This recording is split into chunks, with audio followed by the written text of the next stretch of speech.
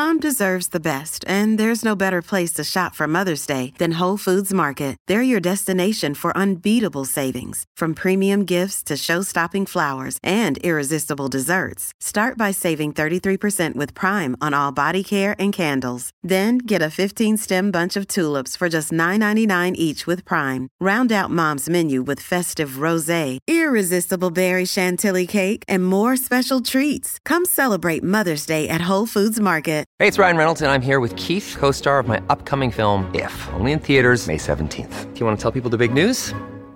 All right, I'll do it. Sign up now and you'll get unlimited for $15 a month and 6 months of Paramount Plus Essential Plan on us. MintMobile.com/switch. Upfront payment of $45 equivalent to $15 per month. Unlimited over 40 gigabytes per month. Face lower speeds. Videos at 480p. Active Mint customers by 531.24 get 6 months of Paramount Plus Essential Plan. Auto renews after 6 months. Offer ends May 31st, 2024. Separate Paramount Plus registration required. Terms and conditions apply if rated PG. Hello, everybody. This is Marshall Poe. I'm the editor of the New Books Network. NBN listeners like to read books and buy them. So we thought we'd tell you that right now, our friends at Princeton University Press are having a remarkable site-wide sale. You can get 50% off books, including ebooks and audiobooks, with the code 50, F-I-F-T-Y, at checkout until May 31. You can save some real money on Princeton University Press books. I encourage you to go there and check it out.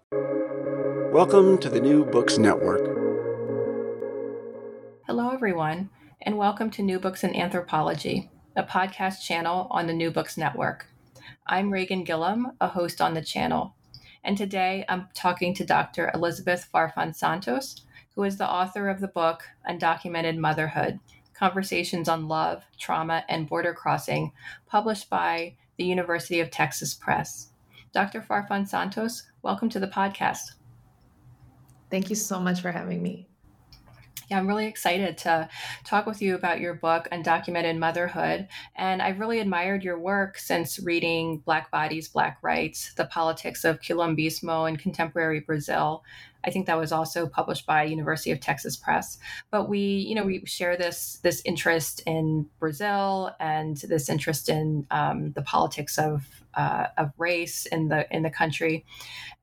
But this next book that you've written, Undocumented Motherhood, follows the life and struggles of one woman, an undocumented mother, and her challenges with the medical system in the United States. And so I wondered if you could tell us a little bit about yourself and how you came to write this book. Yes, thank you so much. And, we do share this research. So I'm really excited to be part of this podcast. And I think this is the first one that I've done that's directly toward the anthropology community. So that's exciting. So I came to write this book. I had been doing research on health access for undocumented communities for quite some time. The research started in 2014, if I remember correctly.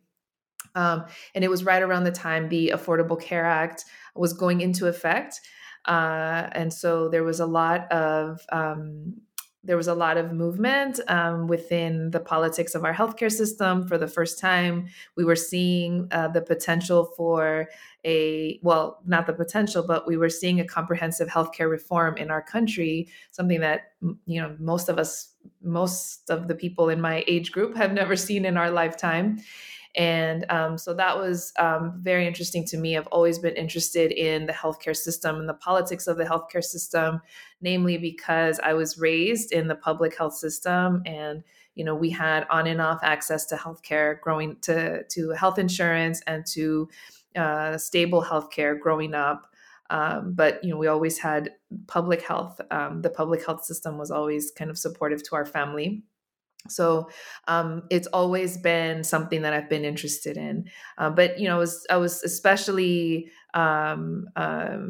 shocked when I heard that undocumented immigrants kind of as a mass were going to be excluded from any kind of support within the Affordable Care Act and the new policy reforms.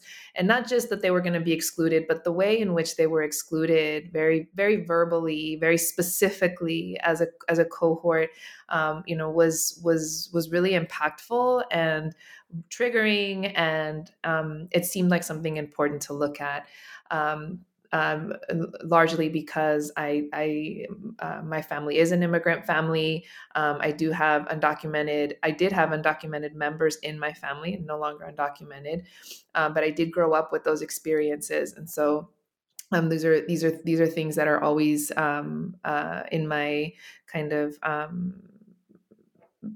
that I'm always thinking about, these roles and these multiple roles within my family and within Latinx families in general. And so I was doing that research, and I published several articles that specifically were speaking to the public health system, and with public health intellectuals, scholars, and medical anthropology scholars, about what this might look like for marginalized communities more broadly, but specifically for undocumented communities. At the same time, when I went out to do that research, I was looking for these experiences, and what I found were a lot of mothers who were more interested in talking about their maternal experiences and their children than they were about medical exclusions, more specifically. So I was doing research in public health centers and community health clinics and with community health workers. And I was interviewing mothers, and I was getting a lot of stories about maternal experiences and the maternal experience. So that's really where the book started. And although in the beginning I did publish more work on kind of the trends in the kinds of experiences that undocumented mothers or immigrant women were having, I knew from the beginning that I wanted to focus on a more single subject narratives. And even some of the articles that I publish focus on, a single subject or, a small group of people. As anthropologists, this is something that is also very much unique to our practice, right? We don't go out and research, mass demographics and kind of get the quality, the numbers, the quantity, the numbers. It's more about the quality. And so, we get in with a small group and we get deep, right? And there's a lot of benefit. There's so much complexity just within one individual. And that really can offer just understanding that experience and being able to get deep into one individual's experience allows for all kinds of questions and connections and just complexity, right? So after I was, kind of published some more of the numbers and the trends and really kind of speaking more to the scientific community, I was able to come back to this initial interest in really doing a single subject narrative and focusing on one person, and focusing on Claudia, who from the beginning, when I met her, really showed herself to be one of the subjects that was most interested in kind of having a deeper relationship with me as a researcher, in terms of really me asking her about her life and sharing more of her experience than some of the other subjects. Great. Thank you so much for that introduction. And I'm glad that you mentioned that that the book focuses on this single individual, which I'm going to ask you more about a little bit later in the interview, because I also found that to be fascinating. And so I wanted to start, I guess, with the beginning of the book, where you begin with Claudia's migration across the border. And Claudia is the undocumented mother that you focus on. And so it occurred to me as I was reading the book that other books that I've read about migration studies and border crossing don't really include many women, and we don't always see how border crossing can be a gendered experience. And so I wondered, what did you want to express with the story of Claudia's border crossing from Mexico into the United States?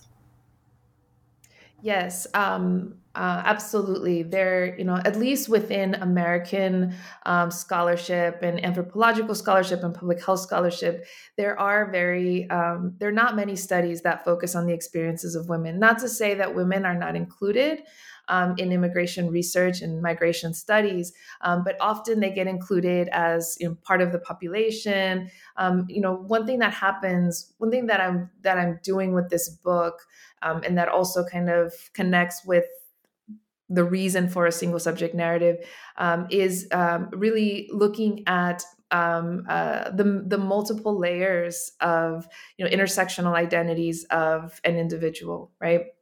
And so one of the things that happens within the immigrant narrative currently is that it's been so politicized and so dehumanized, so objectified, that you don't get this complexity of the human experience anymore, right? It's just the political label.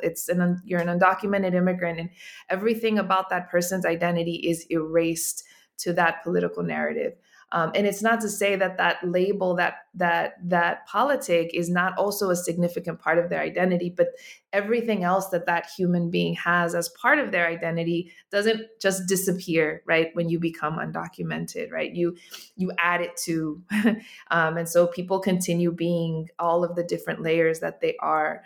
And so within this research, there is kind of a flattening of those layers of identity, and one of those is gender, but not just gender, in the sense of, okay, let's include women, right, as kind of sexual objects and bodies to be included, but also all of the different roles, right, and experiences that come with being a woman in society and within the migration experience. And so within this book, so the research that I was looking at, there were so many conclusions that were being made about the immigrant experience that if you look at them, particularly when it came to health and health access, they were really coming from that narrative of the young male immigrant. And that used to be the case. It used to be the case that young men between the ages of 18 and 30, were the primary kind of migrant. That's not the case anymore, right? We know now that the majority of migrants now are women and children, right? This is the case. This is international now, not even, just in the United States, but especially in the United States, women are have a higher percentage of numbers in the migrant population than any other group. And so when you're interviewing young men between ages 18 and 35, and you're asking them about their access to healthcare, well, yeah, a lot of them are going to say they don't go to the doctor or they're not interested in their health because generally across racial and ethnic groups, women are the ones that are kind of the health navigators and health providers for their families, right? And for men, right? They're the ones that take men to the doctor. So especially when it has to do with health access, talking to women makes a big difference. Talking to mothers makes an enormous difference, right? So it's a very big difference talking to a mother versus an 18-year-old man, right? And so you get different stories. You get stories about, very detailed interaction with the healthcare system, very detailed concern about not only their partner's health, but their specifically their children's health, very copious notes about how they are taking care of that health, the interactions that they're having. This is not just, about how women access the healthcare system. This is also about the care work that women do. And again, going back to what are the roles, the gendered roles that women participate within society. And one of these roles really is, being the kind of the caregivers, right? Sustaining, supporting their families, whether they want to or not. And women Mexican women embrace these roles, but these roles are also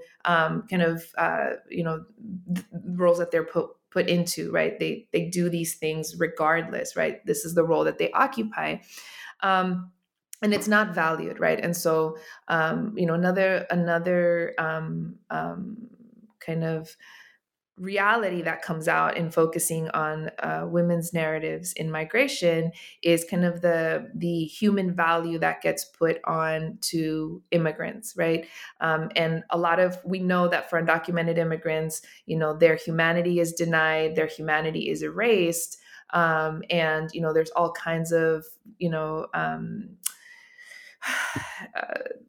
scripts, political scripts about immigrants stealing jobs and resources and coming here just to do these things, right? These are not rooted in any kind of facts, right? And in fact, quite opposite, right? Immigrants are paying a lot of money into the healthcare system and paying a lot in taxes. We hear these things over and over.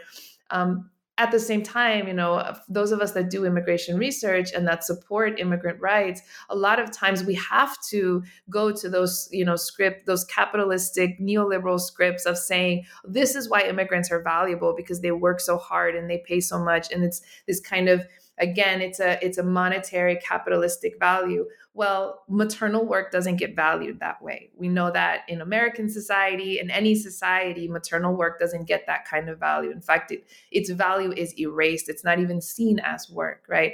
So when you're talking about mothers who are doing the caregiving, right, this is to society, to a xenophobic society, this is the worst immigrant, right? This is the zero value immigrant, right? That's just making anchor babies, right? There are all these kinds of labels about these women.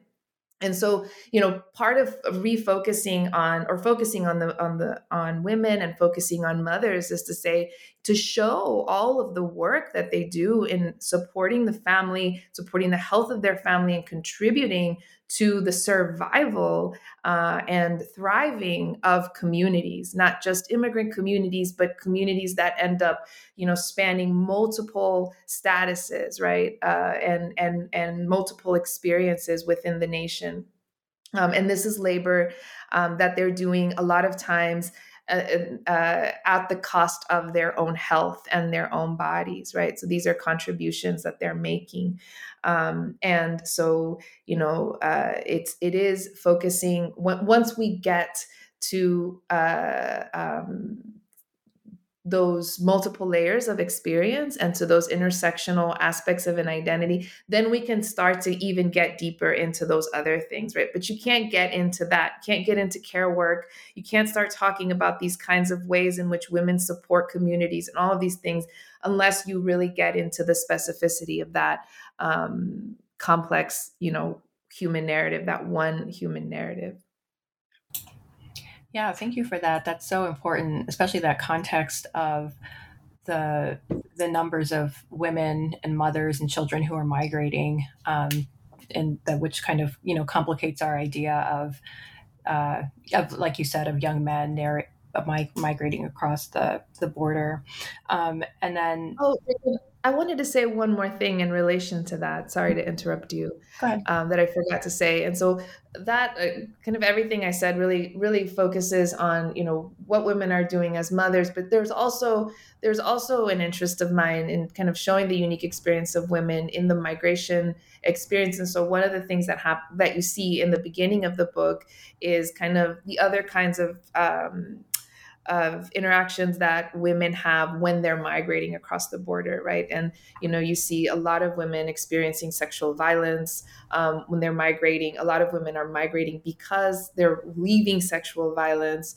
And so there's a lot of those unique experiences and then traumas that women carry, that women bring with them from that migration experience and those interactions with women. So in that first chapter, you see those first couple of chapters, you see Claudia is not only, kind of concerned about, her safety vis-a-vis immigration officials, but she's also concerned about her safety migrating with predominantly women, other men, right? And having to see, certain things happen. I won't give away the specifics of the book, but having to see things happen and being unsure, right, about whether or not she's going to be physically safe while she's migrating alone.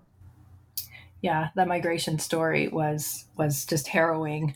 And, even though I assume we kind of know what's going to happen because we know she gets to the United States, it was still very heart-wrenching to read through it and to know that was her experience. And then she has to take that with her, into the United States. And then, but once she gets to the United States, the struggle kind of continues in that you follow her struggle in the medical system to get care for her daughter, Nati, who is either deaf or has a hearing disability. And so you go into detail also about these struggles that she has in trying to get care for her daughter. And so I wondered if you could just say a little bit about what some of her struggles were in the medical system, and what did you think, shaped or informed these struggles? Yeah, I think the majority of her struggles within the medical system had to do with being undocumented and being uninsured.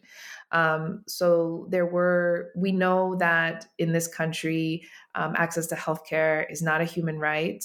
Healthcare is not a human right.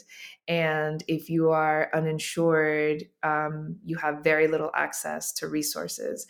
So a lot of the lack of access to resources that Claudia experienced, had to do with just not having any kind of insurance. But this was also augmented by her undocumented status. If she were not undocumented, if she were a US citizen, she might qualify for public health programs that would certainly help Nati a lot. So this was difficult because some of the other undocumented women that I interviewed had citizen children, and that's a different kind of sad experience, because even while the children have access to resources, the parents don't have access to resources, and so that still creates a lot of issues. But with Claudia and Nati, to have a child that has so many needs and to not have any support for those needs, was incredibly difficult. And so you see throughout the book how much money she and her partner have to put into the healthcare system to pay private physicians. So when they first get here, they immediately get they purchase health insurance because it's the only way to get her specialists that she needs and therapies that she needs, that Nati needs. But that private insurance, of course, they're paying fully out of pocket. There's no support, for that. And it's a lot of money. And, in addition to that, they're still paying more money in addition to the insurance, they're still paying money for the services, right, out of pocket for the services. And so, this became a really interesting part of the narrative, the way that Claudia was able to kind of recite dollar by dollar how much she was making. And it was important for me to keep that in the book to show, how major of an aspect of that experience it is, because when you're paying for something out of pocket, when you're having to pull resources from community members, you're very clear on how many dollars are coming out for everything, right? And this is another misconception.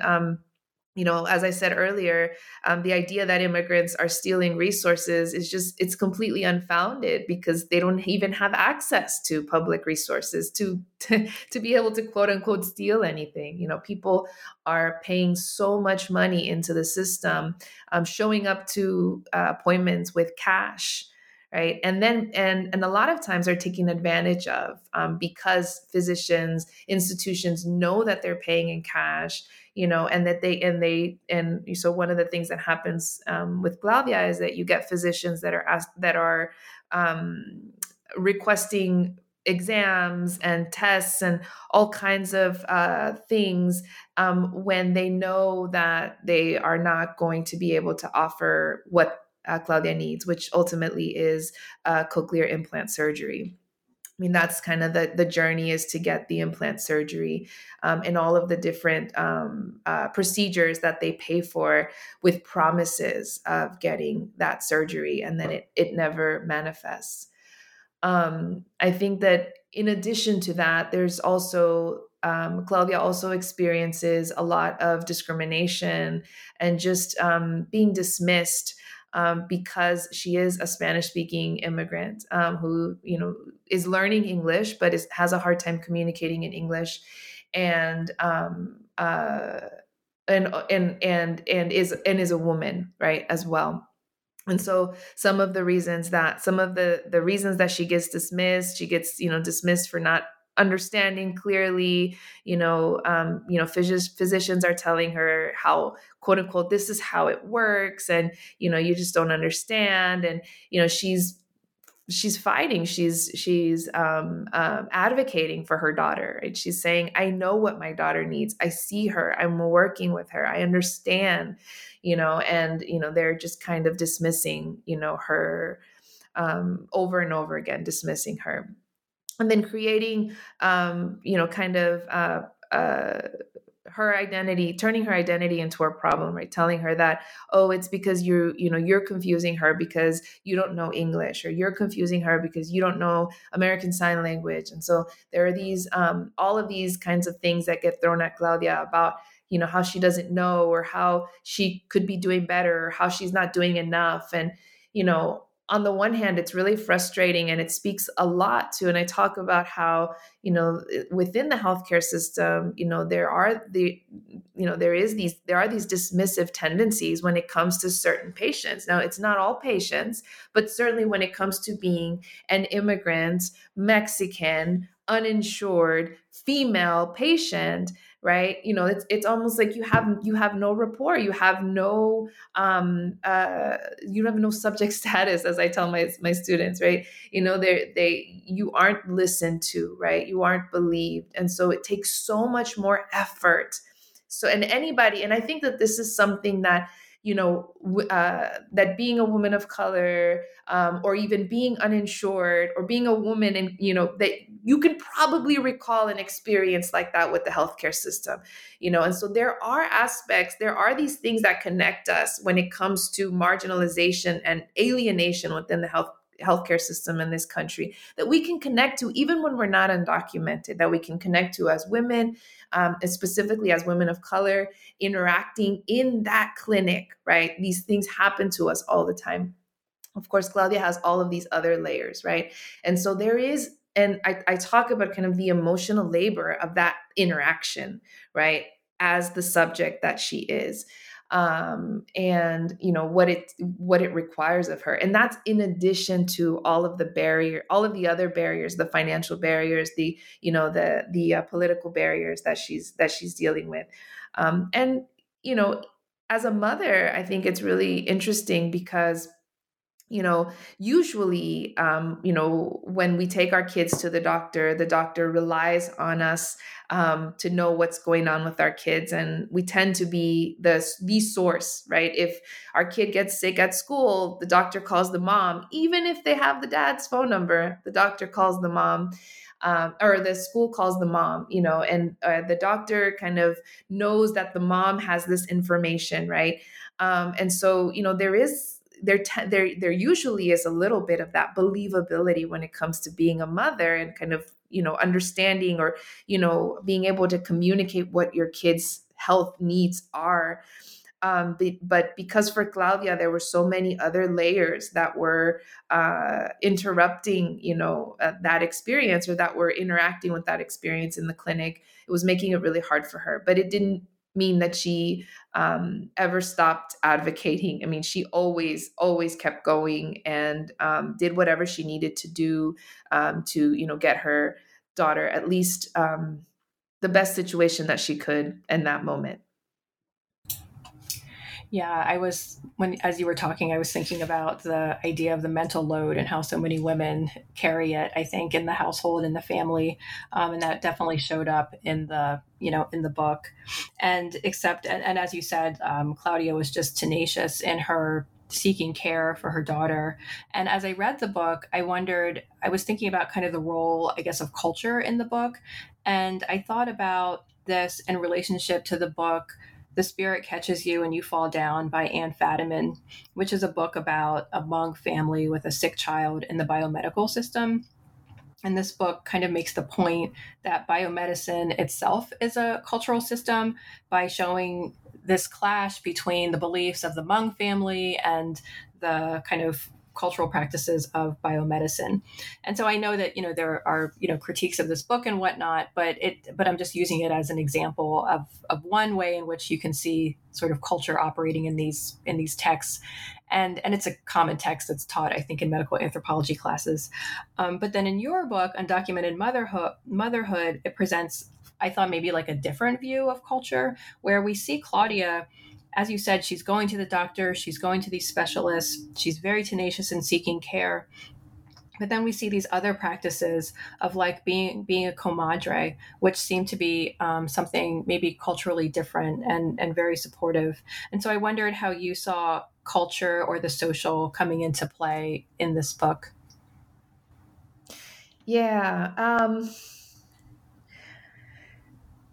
I could probably speak a little bit about when the spirit catches you and you fall down, and but I won't go into it too much, and because I understand the connection that you're making to culture.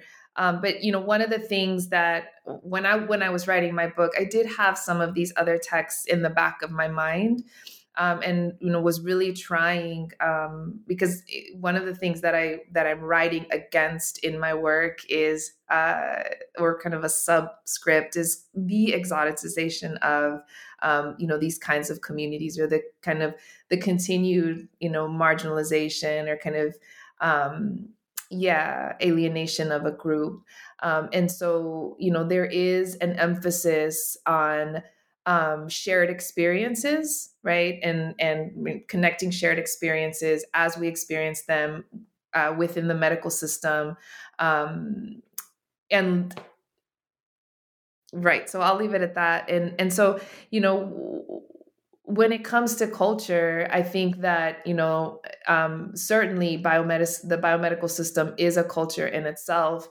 And, I argue it's not, and it's a culture that's not just alienating for, quote unquote, different ethnic groups, but for everyone, right? The culture of biomedicine is extremely individualistic, and completely, largely negates community and the social and how interconnected we are, not just to each other, but to our environment and to our social and cultural narratives and scripts, and how all of these things are a part of our health experience. And that makes a healthcare system then that is really blind to a lot of not only the different ways that we get sick, but the different ways that we heal. And so, that exists regardless of whether it's interaction with a Mexican immigrant or, a Mexican American immigrant, like myself, like my mother. Which I think this is why then I include some of these other, also some of these other stories, right? To show kind of, that quintessential alienating aspect of the medical system in this country. But at the same time, there are aspects of community that are unique to immigrant communities and to Mexican communities. The book focuses on Mexican communities, but probably other Latinx communities as well.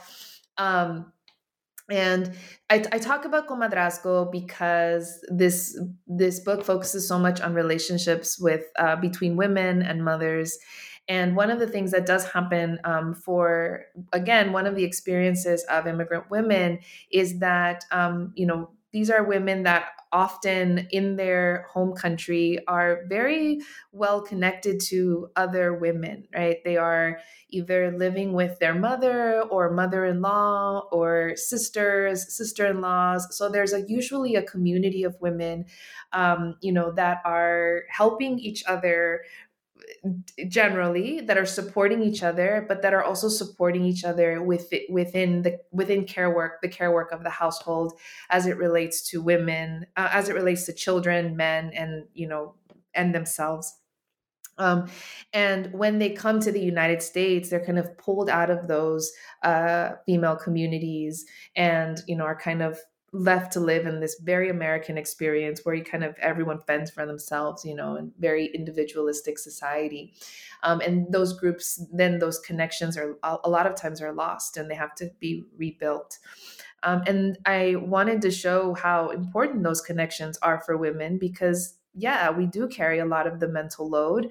And, when you're an immigrant woman, especially, you're not only dealing with all of the kind of politics of moving to a new country and figuring out how to live and survive within this country. As a mother, you're figuring that out for your children. And then there's everything else, right? Again, going back to all the different layers of our experience, don't just get erased because you're undocumented, right? So there's all the other stuff of, dealing with, her own health and her own relationship, Claudia's relationship with her husband, and, interactions at her daughter's school and figuring out how to help her daughter with her homework. These everyday experiences and realities that make up 95% of our life, right? More so than the big things.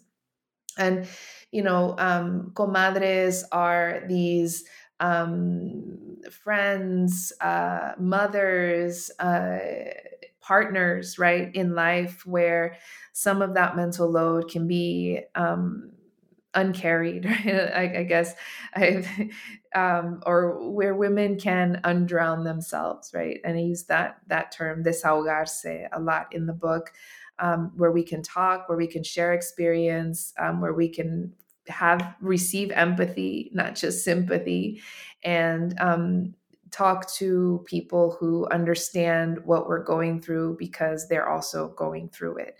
And that is healing in a different way. Comadres then also do for each other what they do for their children. They tell each other to they remind each other to go to the doctor. They remind each other to take care of their health. And so, these are very important, very powerful female friendships, right? That are important to healing. I wanted to include this also because there's so much about when it comes to marginalized communities and alienated communities, especially undocumented immigrants.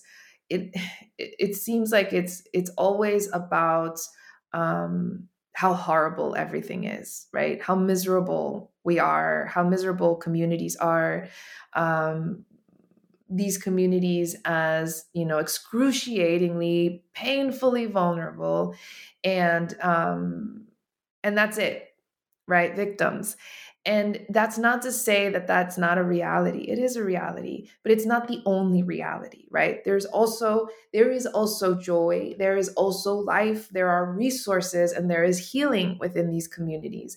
And that's important also to talk about. That's important for people like me and for the children of immigrants and the immigrants that are reading about ourselves to read that as well, right? Because we are not sitting around all day just talking about our suffering. But when you read the literature, all it is about our suffering.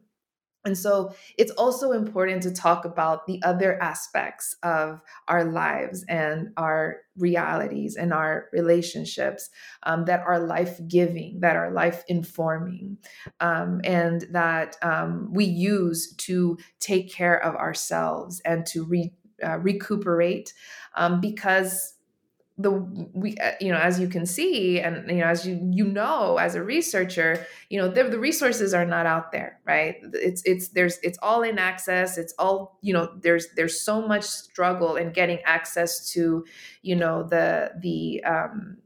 the material resource, right? The health insurance, the doctor, the clinic.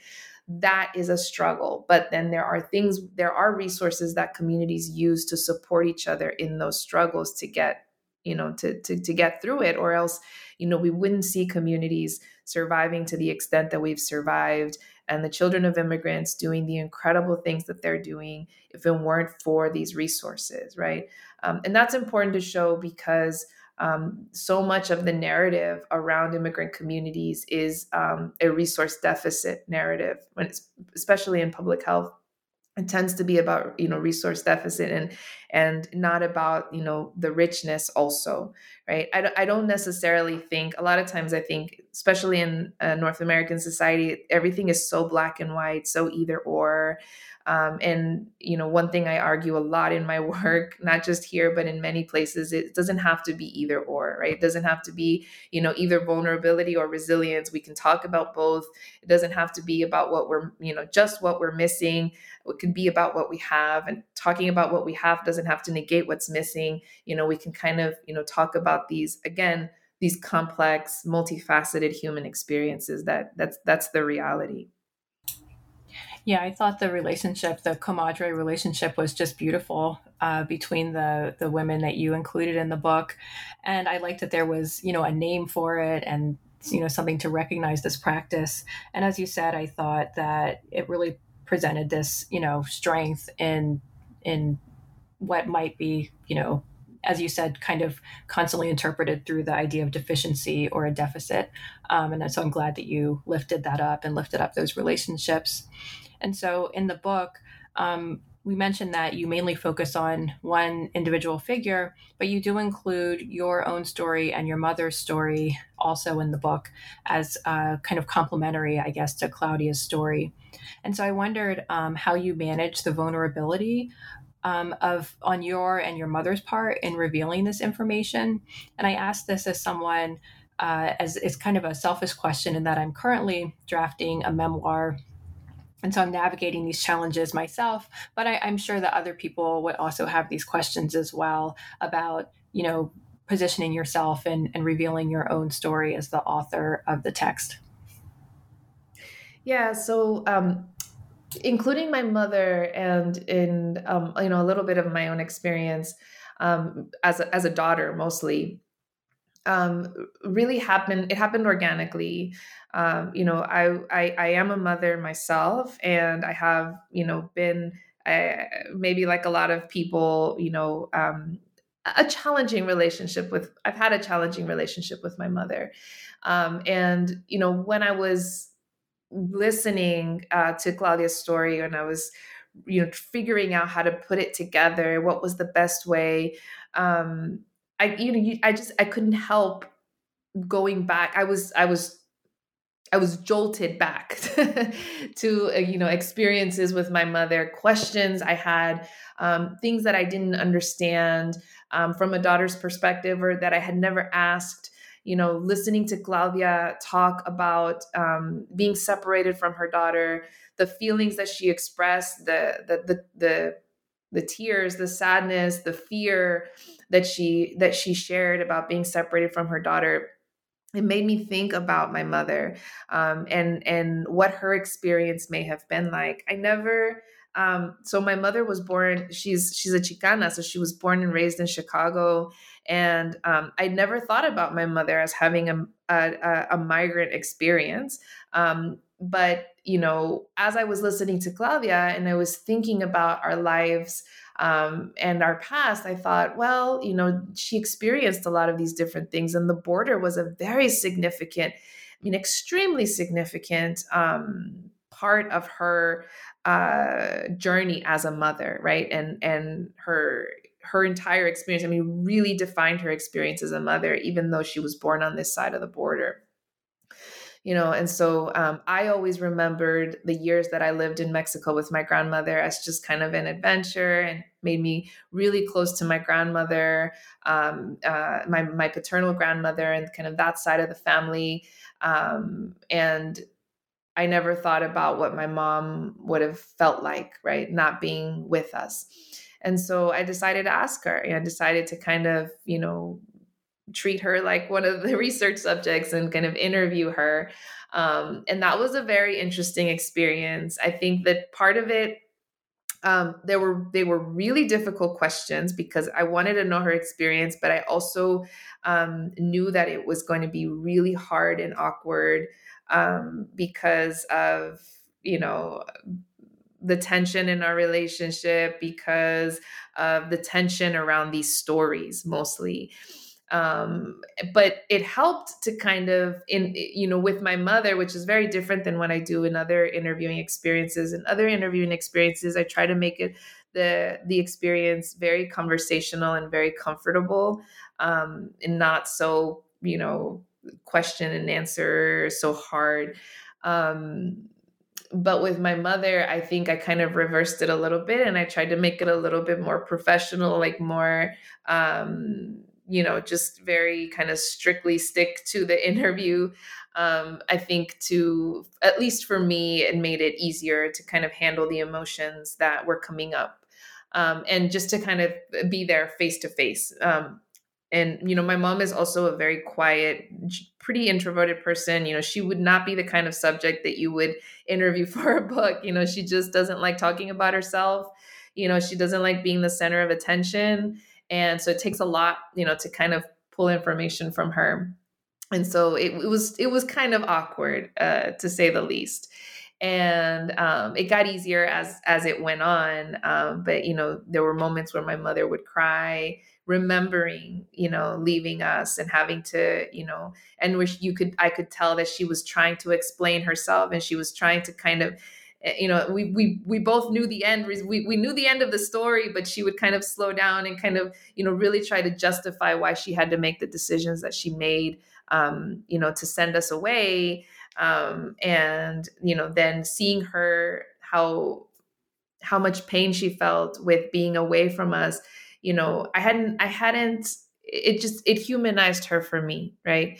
And so, it made me kind of see her as not just my mother, but as a woman in her own right, a human, a person, that was dealing with a lot of different things that I can't even imagine.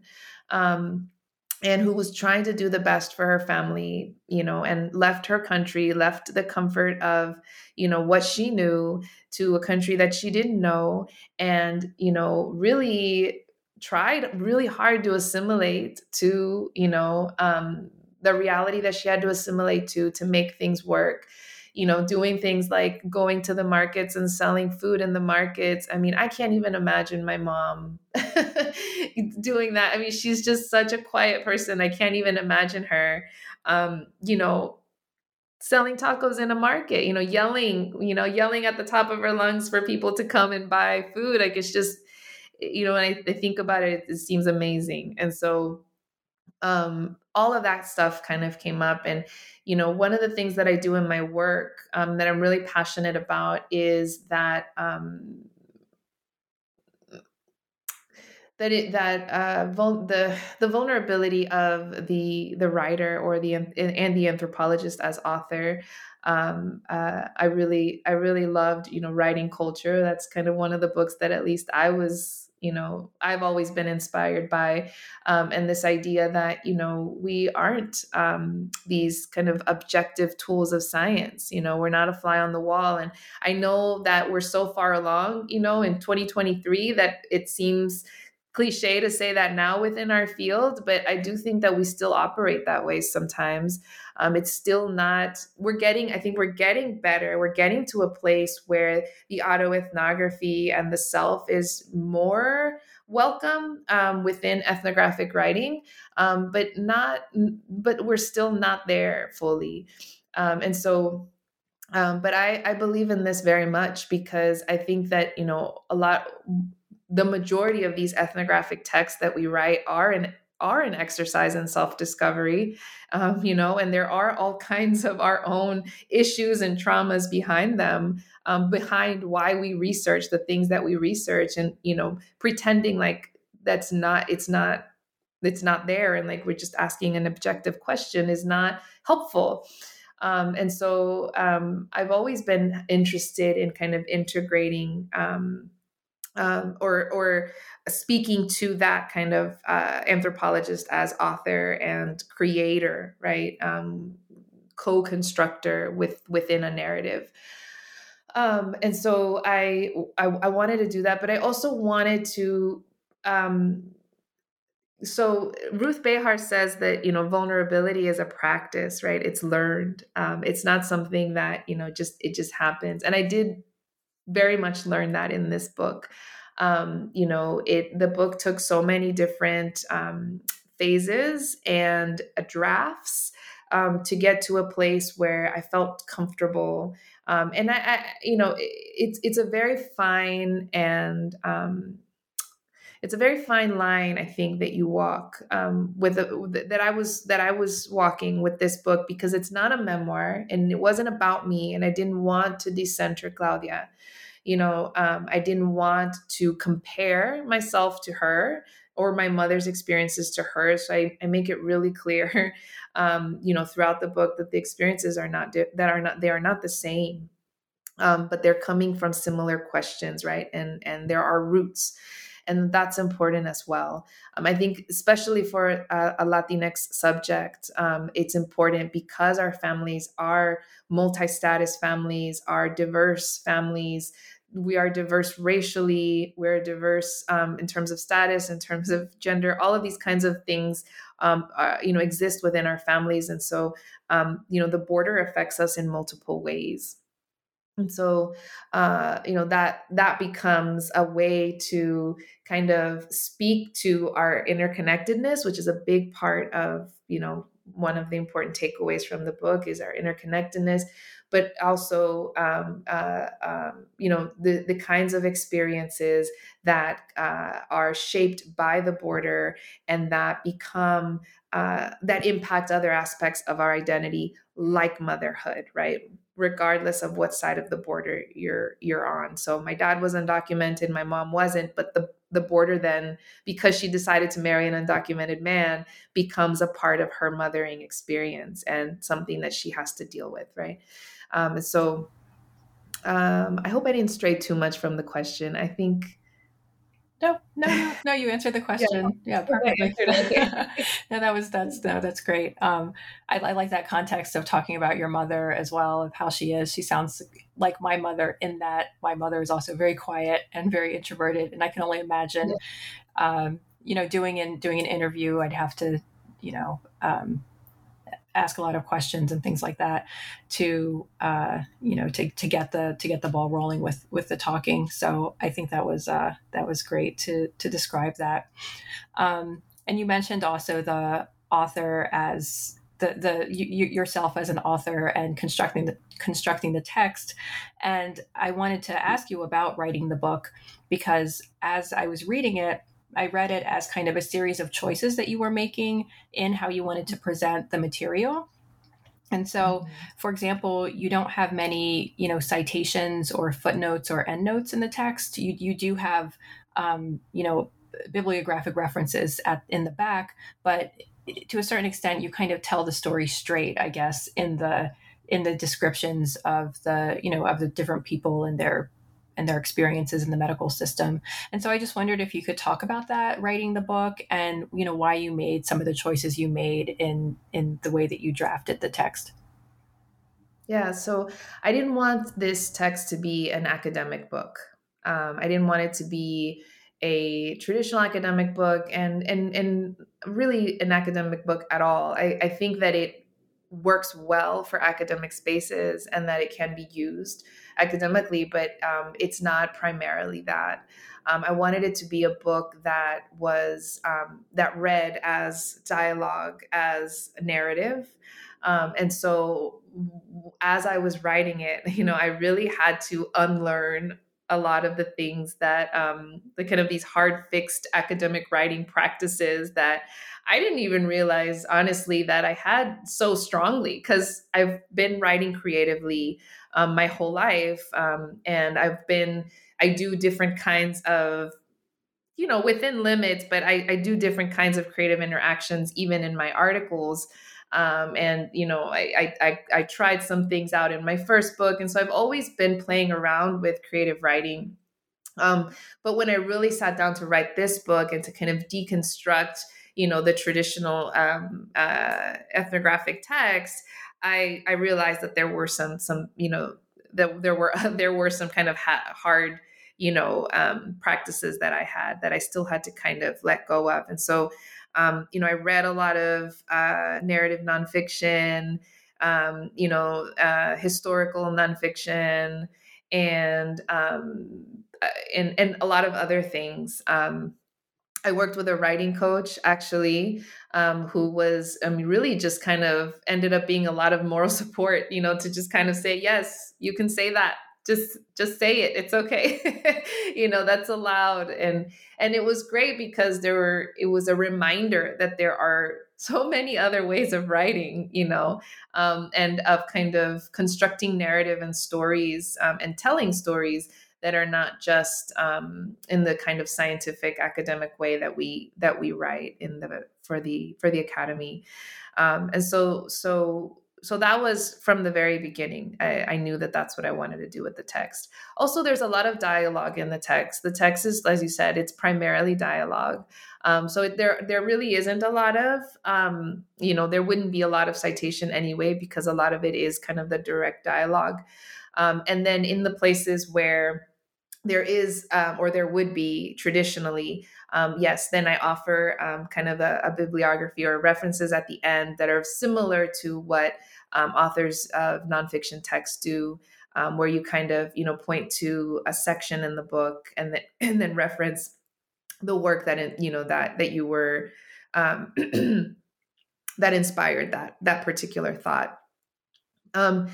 It also helped a lot that I had published a couple of articles before this book. And so I kind of got a lot of that, the academic referencing out in some of these other places.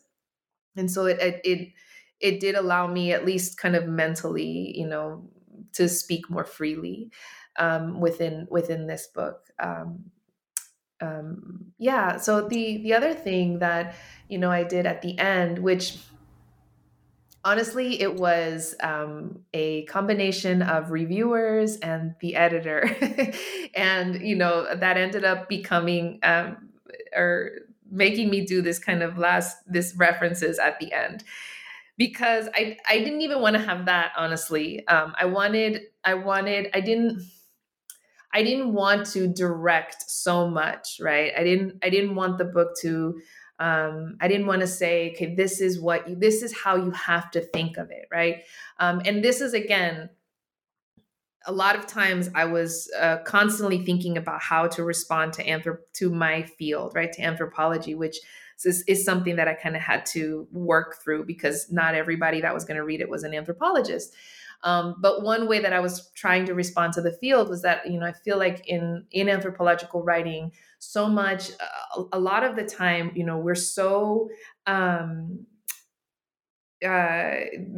we're so, concerned with the audience understanding the research that we did in a very specific way. And we're so terrified of it being misinterpreted in any other way, that we really drive it in, right? And so the ethnographic texts are really good about telling you how to think about something, right? And that's how we learn to write, right? You can't just put it out there. You put it out there, and then you tell us what we need to know about it, right? How do we put it together? How do we understand it? What is the resolve, right? And life isn't resolved that way, right? Human beings are not. We are very messy. The anthropologist that is writing it is incredibly messy. And, just as, our subjects were complex and were messy. And so, but we always kind of, tie everything. And an ethnographic text has a kind of a beautiful bow at the end, right? It's all kind of tied together. And I wanted to leave some of that messiness, some of that confusion, but, alas, I think it worked out. So we came to this agreement, I think, me and the editor and, the reviewers, of doing this kind of sources at the end, that becomes more like a thinking community, right? Like a creative, co-constructing intellectual community, rather than, this is how to think about it, right? But I think it serves both purposes. And so I really, really enjoyed writing that last part. I think, so I really enjoyed writing that last part and saying, look, these are some of the books that have inspired me in writing this material, and that tackle these issues in other ways. If you're interested in, different aspects of this book, these are other sources that you can go to. And so really kind of speaking to it as another community, right, was helpful for me in kind of closing that up. But I think also just really added I do admit it added an important layer to that book, and kind of offering the reader a resource to understand more. Yeah, that's really interesting. The kind of negotiations that we have to make between the author, the reviewers, the editor, and what to include and what to leave out. And then, as you were saying that as well, in the beginning, you talked about letting go of certain practices, and I found myself having to do that as well when I took a class on memoir writing, and I realized just how ingrained my academic writing habits were in that class when I had to read back my little excerpts and things like that. And I thought, oh my gosh, I have really, I have really become ingrained in the particular style of writing that becomes very difficult to undo. And so thank you for these resources that you shared about how to try to move away from that. So one of the other questions I had, I guess, was about doing the research of the book. And you have, I was absolutely fascinated by these blind contour drawings that you have. And I teach ethnographic research methods. And so I usually include some aspects of visual methods in the class where we talk about using a camera, either a video camera or, photography. And sometimes I do also show students, how people have used drawings in the past in other research, but I've never seen these blind contour drawings. And I think that what you do is you look at an individual and you draw the person using these lines, without looking down, I guess. And it seems like the cover of the book has one of these, is an example of one of these drawings. And so I wondered if you could talk about this method, how you learned it, and how it helped you with your research and in expressing your findings. Yeah, thank you. So in another life, I was an artist. So I've always had this, interest in the visual. And then when I was in grad school, I did an ethnographic film specialization. And so, there's always been that interest for me. So I learned about contour drawing, I guess just throughout my art education. And so I've known about it. But then it does get used a lot within medical humanities kind of education as well, as a form of study and deeper understanding to the human subject. And that's what the blind contour is. And it is exactly what you said. It's drawing a person without looking down at the page, but also without lifting the pen. And so it's supposed to be a single line drawing, which even makes it even more challenging. And they are specifically studies to get into kind of a better relationship with the subject of study. So I thought it was, I do a lot of different things when I'm trying to figure out how to start. When I'm starting a writing project or when I'm in the middle of a writing project, there were a lot of starts and stops with this project because as I said, I'm also a mother, and a lot of things happened in my life. I had a baby, and then the pandemic happened, and so there were a lot of different moments where I had started, and then I had to come back to the work. And so whenever I'm kind of trying to get back into my creative flow, I will do a lot of journaling and drawing. And I listen to I'll listen to the interviews in different formats. And so I'll put them in my headphones and I'll go for a walk. There's lots of different things that I do to kind of try to piece things together.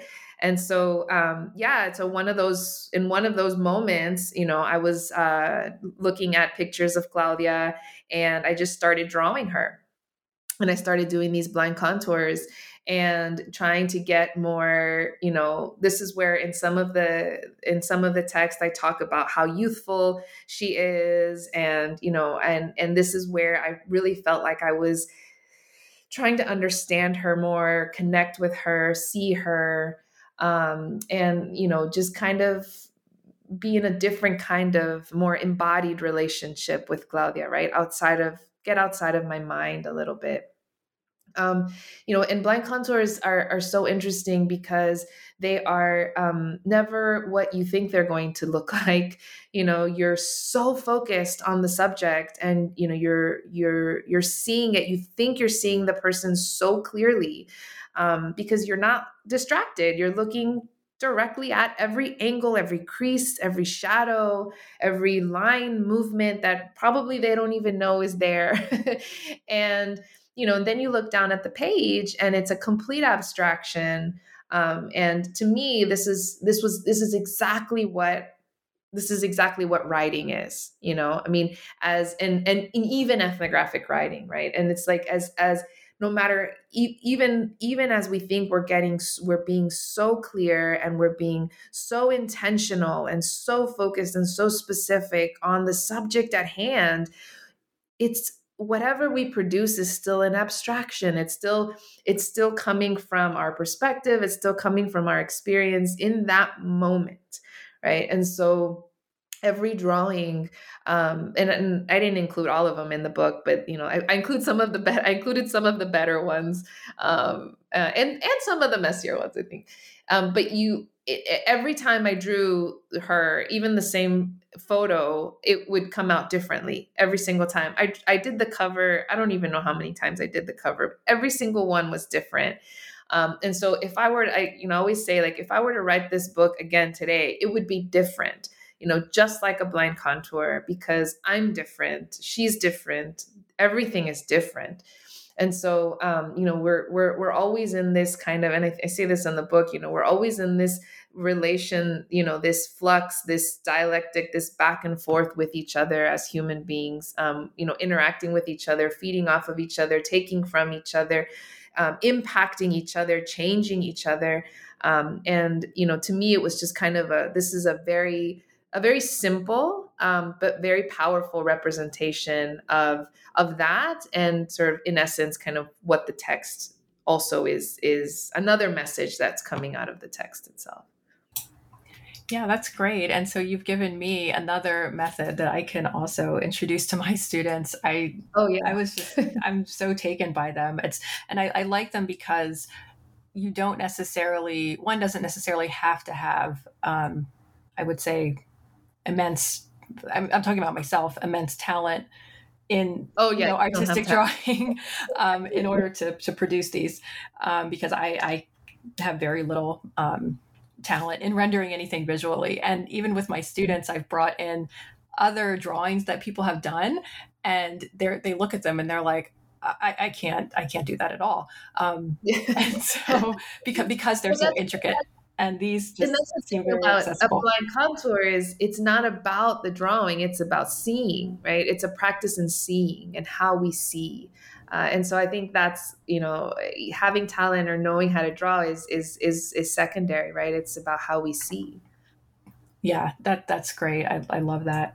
And I like how the drawings include your subject in the book without revealing, who she is. We can't, I couldn't look at these and then go out and find her. Right. And your book kind of documents her, even though, she is undocumented. So I just thought that was really beautiful.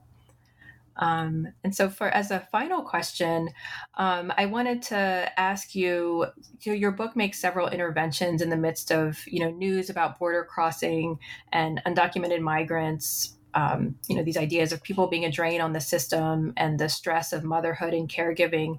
And so I wondered what you wanted readers to take away from the book, what you wanted people to come away from understanding after reading your book, Undocumented Motherhood.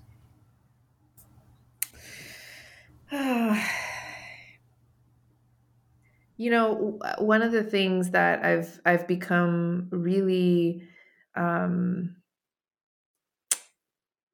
happy about is how people are receiving this book now that it's been out a couple of months only, but just seeing how people are responding to it is incredible. And there are many of the messages that I want to get out that are getting out, but I think that one of the most beautiful things that I've seen is kind of the intergenerational healing and interest that is arising out of the book. So you have, children of immigrants that are reading it, students that are reading it, and then going and having conversations with their mothers.